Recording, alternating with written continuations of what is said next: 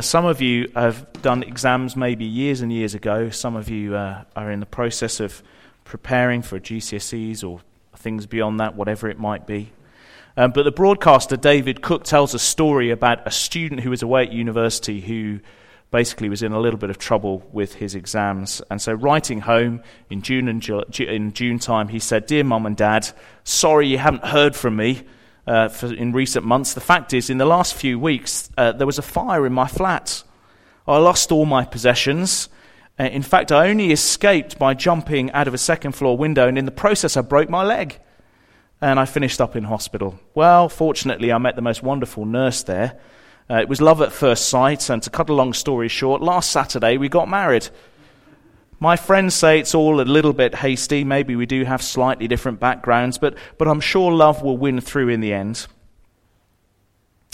And then, new paragraph. "In case you're getting worried, let me put your fears at rest. Everything I've written in this letter so far is false. None of it ever happened. What did happen is that 2 weeks ago I failed my final exams. And I just wanted you to get things in a proper perspective." Well, if by any chance you could do with a copy of a letter like that in the future, just see me afterwards. Well, it's a fun way to start a sermon, start a talk. But let me ask you this question. What would you do if you or one of your friends experienced some sort of failure in life? What if, for you, life began to unravel in some way that you just hadn't expected? I don't know what that could be. Could be you discover you've got a heart condition you never knew you had. Could be you discover that your parents are divorcing and you never expected a thing. Could be that a good friend dies in a car accident. Could be you get fired from your job. Well, what then? Well, we live in a culture, don't we, where we aspire to strength and independence. We live in a culture where we want to say everything's under control. Strength is good in our culture, and weakness is always bad. No politician will ever tell you they made a mistake. All of the football team managers, as we come to the end of the Premiership season, are going to talk about the positives, whether they've been relegated, promoted, stayed in the middle, whatever else. There's always a positive, even if you lost 6-0. And you're not even allowed to sweat on TV. Not even a hint of weakness. No matter what's going on in life, we have to try really, really hard to say, I've got it under control. This is what Tracy Emin, that outspoken artist, once said. She said, "I am not your average woman, and I'm not going to live your average woman's lifestyle. I set up the rules for me. I set up the perimeters. I have nobody telling me what to do." You see, we just follow that kind of attitude in life, don't we? That strength is what matters. Self-sufficiency is our goal, and we don't like the thought that that could ever be taken away from us by anyone or anything or any circumstance. And of course, for us as Christians, we've already sung that we know that that isn't true. We know, if we're Christians here this morning, that our lives depend upon, our very next breath depends upon the God who has made us. We know we were never meant to be self-sufficient. Self-sufficiency, you see, is at the heart of the very first sin of the Bible. When Adam and Eve decided, actually, for life to work, it's best if we go it alone. And we can make up the rules for our life. Like Tracy M. and Adam and Eve said, I don't need anybody to tell me what to do. Self-sufficiency is at the heart of the first sin and at the heart of every sin. So is it a good thing to think that we're strong? Jim Packer is now in his 80s. He lived in Birmingham back in the 1950s. He was a curate at St. John's in Harborne. He got married there as well. But he's now best known, I think, as a theologian, as an author of lots of books, and he's written a book on weakness, and he says this: God doesn't allow us to stay with the idea that we are strong. We may have that idea, but the Lord is going to disabuse us one way or another, and it will be good for us. And it will give him glory when he does so. Maybe you're here today and you're not a Christian, or you're just not sure what you think of Christianity. It's easy to think, isn't it, that the world is divided into two types of people, the weak and the strong. What Jim Packer is hinting at, and what the Bible says, as we'll see in just a moment, is no, the world is not divided into two types of people, the weak and the strong. The world is divided into two types of people, those who know they are weak and those who don't. Sure, no, I'm not saying we don't have strengths, but the biggest mistake we can make in life, whether we're just thinking about the place of God in our lives or whether we're committed Christians, the biggest mistake we can make in our lives is to think that we've got the strength to make life work on our own. Finally, some way, sooner or later, your strength will give way. Your body will wear out. Your talents will diminish. Your abilities will wane. And in the end, unless the Lord Jesus Christ comes first, death proves stronger in one sense than us all. Robbie Williams once sang, "You think that I'm strong," and the next line was, "You're wrong. You're wrong." Sooner or later, we have to face up to weakness. And I guess it could be physical weakness, mental weakness, spiritual weakness. And the reason it's good for us to know we are weak is because what we'll see is that it's when we're weak we discover where true strength is to be found. And it's not in us, it's in the God who loves us. The Christian life begins that way, doesn't it? If you're not sure what a Christian is, well, let me just explain to you. The start of the Christian life is to say, I need God to forgive my sins. And I need God to come into my life. And I need the forgiveness that Jesus has secured through his death. And so the Christian community, we start from a place of weakness. We don't believe we're in control of our eternal destiny. We don't believe we could ever get to heaven on our own. The gospel celebrates the fact that I need Jesus to die for me and my sins. And he was crucified for us. 2 Corinthians chapter 13 says, he was crucified in weakness. Yet he lives, now resurrected from the dead by God's power. So as we look at this theme this morning, I want to recognize, put my hand up and say along with you, no one chooses weakness. No one wants that to be the way life will work. No one chooses it. And yet what we need to learn together this morning is that weakness is not just the way into the Christian life by knowing I need a Savior, Jesus. It's not just the way in, but weakness is the way on in the Christian life as well. We're going to learn, as we read from 2 Corinthians chapter 12 in a moment, what Paul meant when he said this shocking statement. He said, for Christ's sake, I delight in weakness. Wow, that's quite a scary statement, isn't it? To delight in weakness. Why would anyone ever say that? Well, I'm going to read some verses from 2 Corinthians chapter 12. If you've got a Bible and you want to turn up there with me, then please feel free to. And this is a letter written by the Apostle Paul to a church in a place called Corinth, which is in Greece today. And this is the second letter that he wrote to them.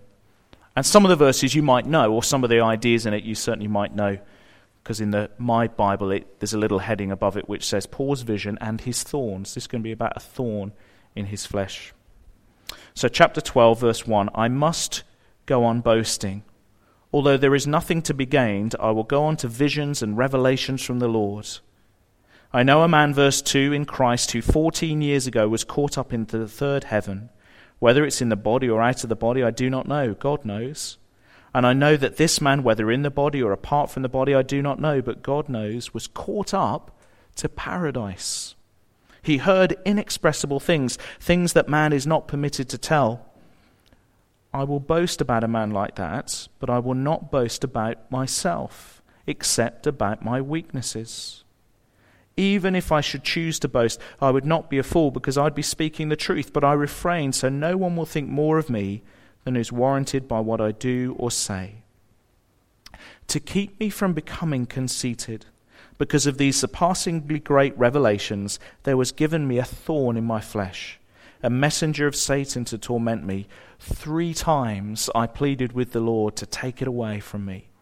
But he said to me, my grace is sufficient for you, for my power is made perfect in weakness. Therefore, Paul concludes, I will boast all the more gladly about my weaknesses, so that Christ's power may rest on me. That is why, for Christ's sake, I delight in weaknesses, in insults, in hardships, in persecutions, in difficulties. For here's the conclusion, when I am weak, then I am strong.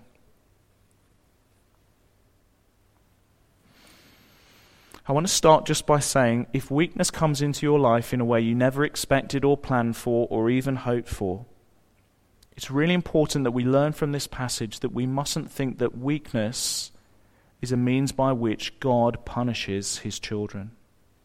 That God has somehow got it in for you because you've done something wrong. Because what Paul says in this passage is his weakness was a manifestation of God's love for him. God allowed him to go through something he didn't want to go through as an expression of God's love. When some kind of suffering comes, an illness, a trial, a tragedy, the natural temptation to think is, God, a loving God would never let this happen to me. If God loves me, this can't be from him. But Paul wants us to grasp that he delights in weaknesses not because they're enjoyable or pleasant, but because weaknesses do us spiritual good. God grows us through our suffering. We learn lessons perhaps we would never learn any other way. We're kind of forced to learn things. That's what Paul's saying in this passage. He said to the Lord, take it away, and the Lord said, no, I'm teaching you through it. So here's the first point this morning. Weakness comes as a gift from a God who loves us. Weakness comes as a gift from a God who loves us. Here's the key phrase from Paul, verse 7, there was given me. He's talking about this thorn in his flesh, there was given me. It's a phrase that Paul and the Bible generally only ever uses to describe God's blessing and favor. There was given me. In other words, it's the language of a gift. So we could translate this, there was gifted to me. Okay, and some translations have that sense stronger than the NIV. Although God isn't named, he's implied. Theologians describe these words as what are called divine passives. It's assumed that we know it's from God. God stands behind the action. And we can be absolutely sure that it's God who's given him this thorn in his flesh, because Paul knows it was given him to bless. There was a good reason for it. And he said, it was given to me to stop me from becoming proud. He knew there was a good God behind this action. He knew he was loved by God, and he was utterly convinced because he knew that Jesus, through his life, death, and resurrection, had opened the door to heaven for him.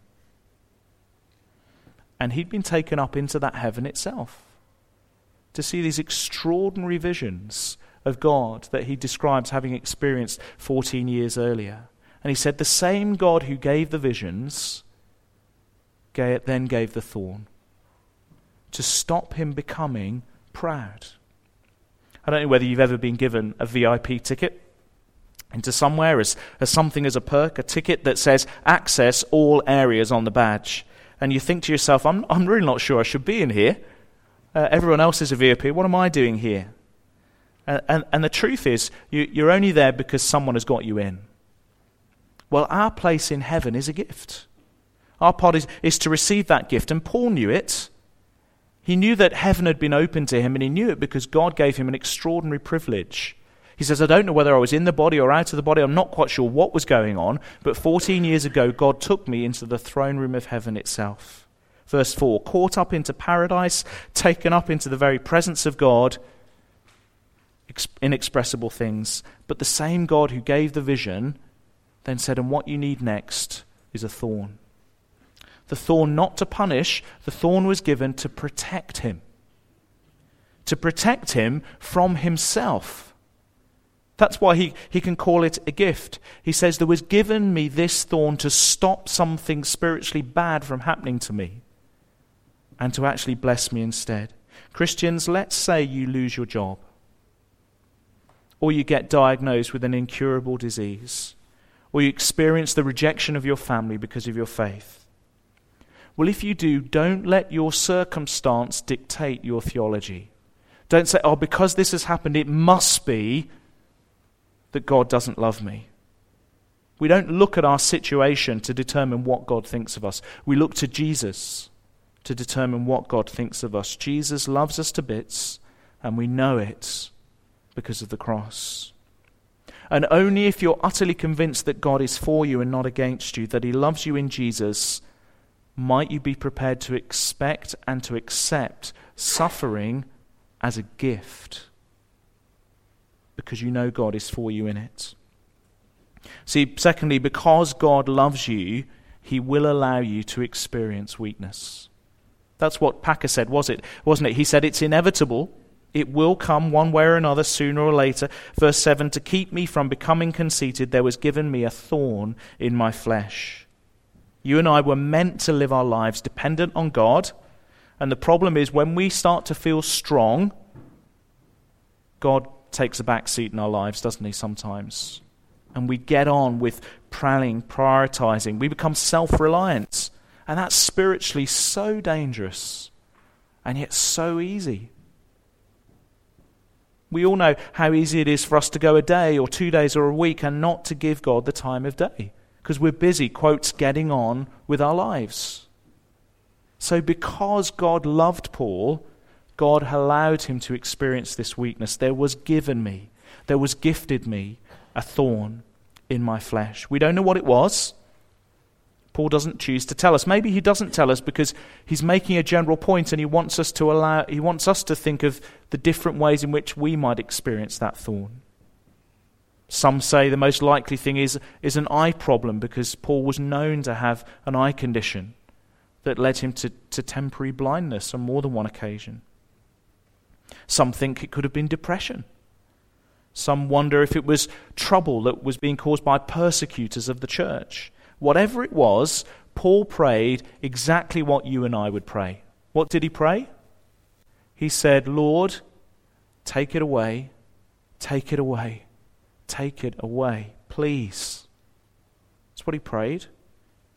It's possible that some of us have never experienced since anything in our lives that has made us cry out to God, take it away, in the way that Paul did. This threefold repetition is just a way of saying he was constantly praying, take it away. But maybe you are there right now, today. Maybe you're praying every day, Lord, please take this away, take this away, take this away. The thing you most want God to take away from your life is probably how you should think about this thorn or this weakness. Maybe it is that boss at work. Maybe it is that broken relationship with a member of your family that you've got to try and pretend everything's okay. Maybe it's physical pain. I don't know what it is. The thing you most want God to take away is where you're experiencing weakness right now. And look, for Paul, it was a severe trial. The very thing that God had gifted to him was also at one and the same time an opportunity for Satan. God allowed Satan to attack Paul, to bedevil him.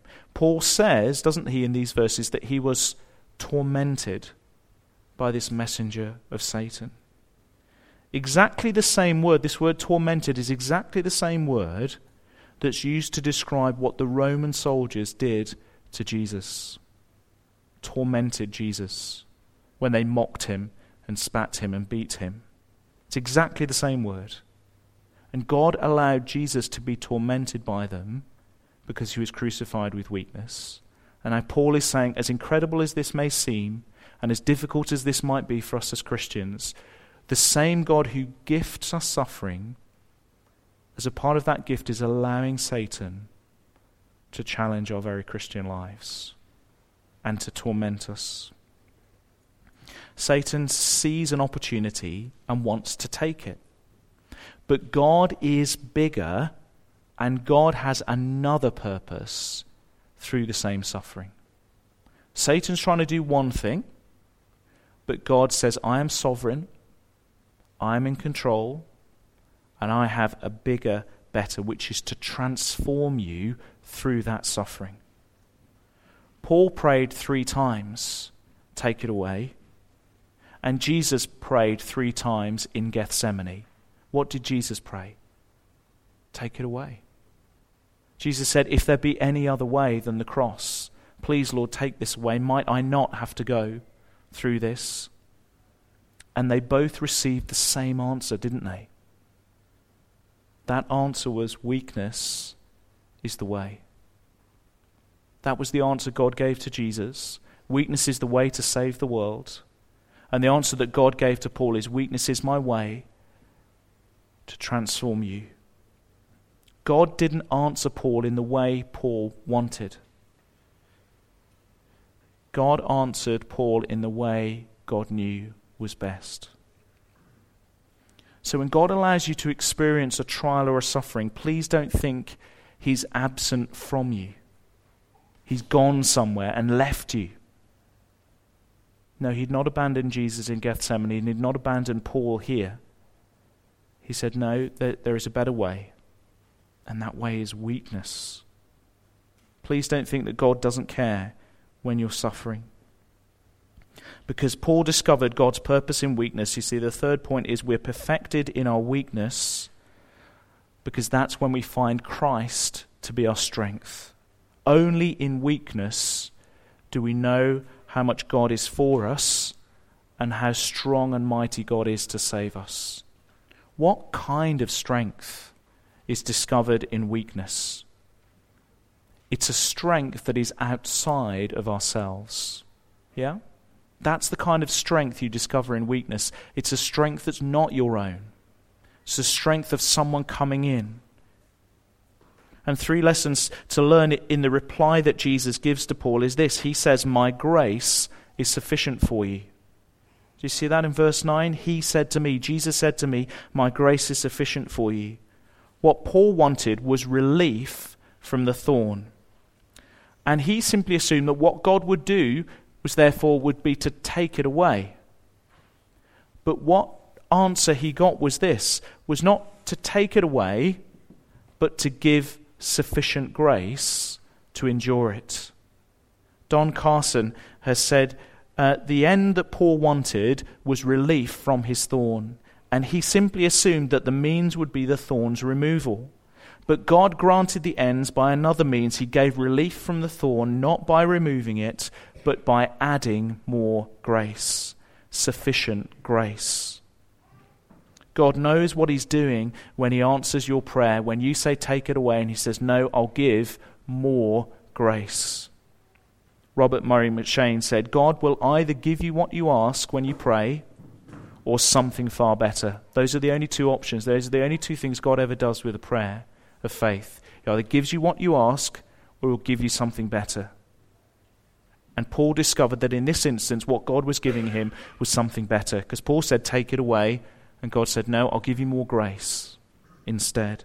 Because then you'll learn, not only is my grace sufficient for you, verse 9, but you'll know that my power in your life is made perfect when you are weak.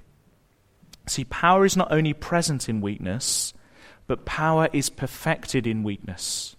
Our weakness is the place where we experience God's grace most fully and most powerfully and most perfectly. The very thing that makes Paul look so weak is the very place where God is seen to be so strong. Abraham Lincoln once said, I have been driven many times to my knees by the overwhelming conviction that I had absolutely no other place to go. And that's what you experience in weakness. You run out of resources. There's no one else who can help you. And God alone must be your strength. When you've nowhere else to go is when you really know what a mighty Saviour you have and what a loving Father you had. Christ's power is experienced when Paul discovers Christ's power to endure the Christian life. And many testimonies in this room are of, I know that to be true. It's when I have had nowhere else to go that I've known Christ's grace and his power sufficient for me. There'll be many stories in this room to testify to that truth, I'm sure. So Paul says at the end of it all, Christians boast about weakness. The world says boast about self-sufficiency and strength. Paul says, I will boast in weakness because that gives God most glory. Verse 10, that is why for Christ's sake I delight in weakness. There's that verse that we couldn't make any sense of. Why would anyone delight in weakness? Because when I'm weak, Christ is most glorified. Think about what Paul could have boasted in. Think about those verses earlier in the chapter. Think of the book that Paul could have written. The man who was taken up to heaven. The man who got to go to paradise and the throne room of God. Think of the preaching tour that would have taken him across the world. Yeah? With that story. But he says, I won't boast about that. And he doesn't even describe it as something as having happened to him. He speaks of it in the third person. So much does he not want to draw attention to it. He says, I know a man who these things happen to. But actually later in the chapter he tells us, that man was me, because the same man who had the vision was given the thorn. So he says, but I won't even describe it as being my experience. What I'll really focus on is my experience of suffering. Because that's where power is truly seen, not in having been taken up into heaven, but in knowing Christ's grace sufficient for me. What most glorifies God in your life? What could you talk to your friends of that you think will make them think great thoughts of Jesus? It might surprise you that it's your weakness. It might be somewhere you're not expecting to talk to them about. But it might just be that that's where you need to go, because that's what Paul says. I will boast of weakness. I will delight in weakness. Maybe that's where your story could focus. Well, just as I finish, how can we be sure that weakness is the way? How can we really know that God is working through weakness? Well, it will be through stories in this room as you meet other Christians who say, yep, I know that's true. I've been there. I can tell you about it. But the real reason that we can be absolutely sure was because Jesus was perfected in weakness too. He learned the same lesson as a man. Look, do you think of Jesus as a weak person? I guess most of us, when we think about Jesus, think of him as a guy from another planet, a different world. Do you think of Jesus as Superman? Do you think of him as being made of something entirely different from you? Let me ask you this. Do you think if someone had pointed and fired a gun at Jesus, the bullet would have bounced off? Do you think that? Well, you've got a wrong view of Jesus. Because Jesus was as human as you and as me. Bullets would not have bounced off Jesus. He was not untouchable. He was not immune from the trials of everyday life. Yes, he was fully God, but he was fully man too. Don't ask me to explain it. That's Jonathan's job for another time. But he was as much a human being as you and me. And that is massively important for us in this question of suffering. Because when the writer to the Hebrews says Jesus was made like us in every way, that means the weaknesses in life that you experience, he can say, yep, I know exactly what you mean, and that's why I know what grace to give you, because I've been there too.